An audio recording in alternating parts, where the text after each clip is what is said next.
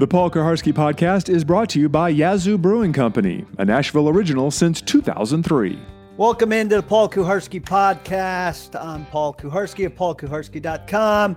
Mandatory 3 name mentioned right there at the start. I appreciate you joining me. We're brought to you by Yazoo Brew, fine Nashville-made beer. I highly recommend it. Don't miss out.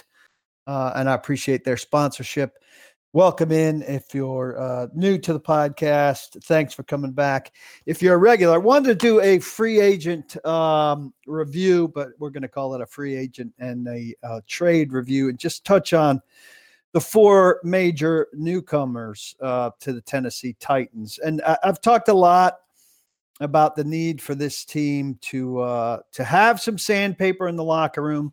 The need for this team to have an asshole in the locker room, quite frankly. They flirted with the big one in Antonio Brown, but ultimately did not come away with him, obviously.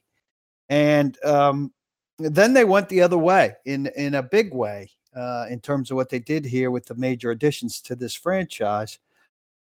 I have not met Ryan Tannehill yet, and I do not know much about him in this department, but we'll discuss him in a few minutes.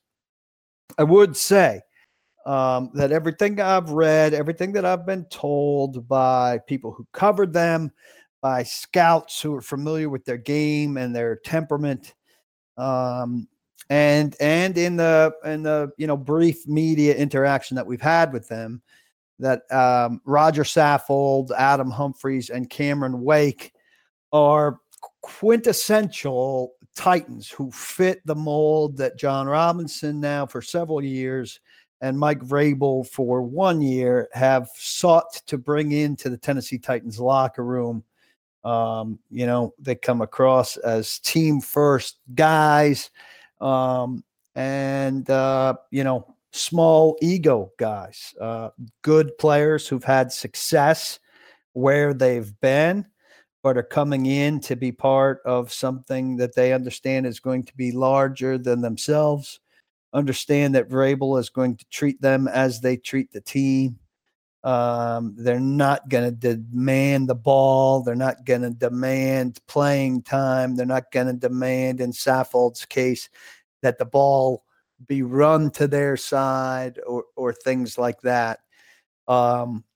And so while I still think the Titans need that gritty ingredient who maybe needs a little bit more managing by Vrabel and by the locker room, the kind of blue chip guy who isn't necessarily a fit right in kind of guy who everything is not rosy with right out of the gate. I think they continue to build a locker room here with these guys that's going to be the kind of locker room that can handle that guy when he arrives. And that guy is yet to arrive. And I will say, and I think it's important to note, I said in 1999, heading into that season, that they needed that kind of guy.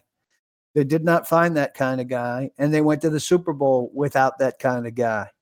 So, my theory that you need that kind of guy may be incorrect. I do think that a locker room of guys who are all relatively similar personalities in that one department is not necessarily the healthiest kind of thing, right? A locker room of 53 guys, 63 guys, when you count in the practice squad guys, is a diverse place that has all kinds of different people, personalities, backgrounds, all of that kind of stuff. And I think it's somewhat natural that in that mix of guys, you have some super nice guys and you have a couple not so nice guys. And I think when you shape it in a way that those not nice guys, so to speak, aren't in there, that you're lacking something that a natural team dynamic has. Now, I can understand shaping it that you're ready for those guys when they arrive. But I do think it's part of the natural team dynamic that the Titans lack at this point. And I think that may be a little bit dangerous. It's almost like a genetic manipulation, if you will. that may have some unintended consequences. I don't know. Maybe I'm taking that a little bit far, but that's something I've always kind of believed about good NFL rosters. I know you're probably thinking about the Patriots, but the Patriots have had those guys. They've always been equipped to handle them in a way that other teams haven't, or they've gotten rid of those guys. They brought them in for a test drive, like Albert Hainsworth, and that didn't last, right? But Corey Dillon fell in line for a while there. Randy Moss fell in line there. That locker room could handle those types of guys. And other good locker rooms, too, have handled those types of guys. Now, you have to be equipped to handle them. Titans were not a bad football team when Pac-Man Jones was here. They did not do a good job of handling that type of guy. And I certainly don't want that type of guy to come with a criminal record or bring the fear that Mike Vrabel's going to get a call, John Robinson's going to get a call in the middle of the night about criminal behavior. That's not what I'm talking about. I'm just talking about somebody that's got a certain kind of swagger, brashness. I don't always come up with the right words to describe him, but you'll know him when you see him. You'll hear about him when he's there, and he's the kind of guy, he's the kind of personality that goes with a lot of guys who go out and make plays. Now, not every guy that goes out and make plays has that personality, but a lot of guys do, and not all of them are the extreme that Antonio Brown is and was, but some of them lean that way. And I'm not convinced that the Titans don't ultimately need a guy who's a little bit like that, who needs to be managed. And it's great that they're building a locker room that can handle a guy like that. I just think a guy like that needs to show up at some point. Let's start with Ryan Tannehill here before we move on to the other three guys. And my biggest thought on Ryan Tannehill here is, who are you comparing him to? All right. A lot of people out there are saying, Ryan Tannehill can compete with Marcus Mariota. Ryan Tannehill, in a lot of departments, has better numbers than Marcus Mariota. Well, you got to extract that, all right? He's in an offense in Miami that was asking him, and that needed him to, that didn't have other options to balance things out. That asked him to throw for 4,000 yards a couple of times, and he did. He's got a reputation as fragile. The first scout I talked to him about it, about Tannehill, the first thing he said about him was glass, which is what a lot of people tend to think about Marcus Mariota. But look, don't compare Ryan Tannehill to starting quarterbacks in the NFL. Compared to starting quarterbacks in the NFL, he's failed, right? You should be comparing him to Zach Mettenberger, to Matt Castle, and to Blaine Gabbert. And compared to those three guys, he's substantially better. And that's where the Titans needed to upgrade. They needed to provide the best backup quarterback to Marcus Mariota that he's had during his career, and they've done that. Mariota's going to miss games. So it's virtually inevitable. When he does, they need to give themselves the best possible chance to win. When Blaine Gabbert walked out the tunnel to start in Week 17 against the Colts, did you really think they had a chance to win with Blaine Gabbert at quarterback? I didn't. Frankly, I didn't think they had a chance to win with Marcus Mariota because they're playing the Colts, and they don't beat Andrew Luck's Colts. They just don't.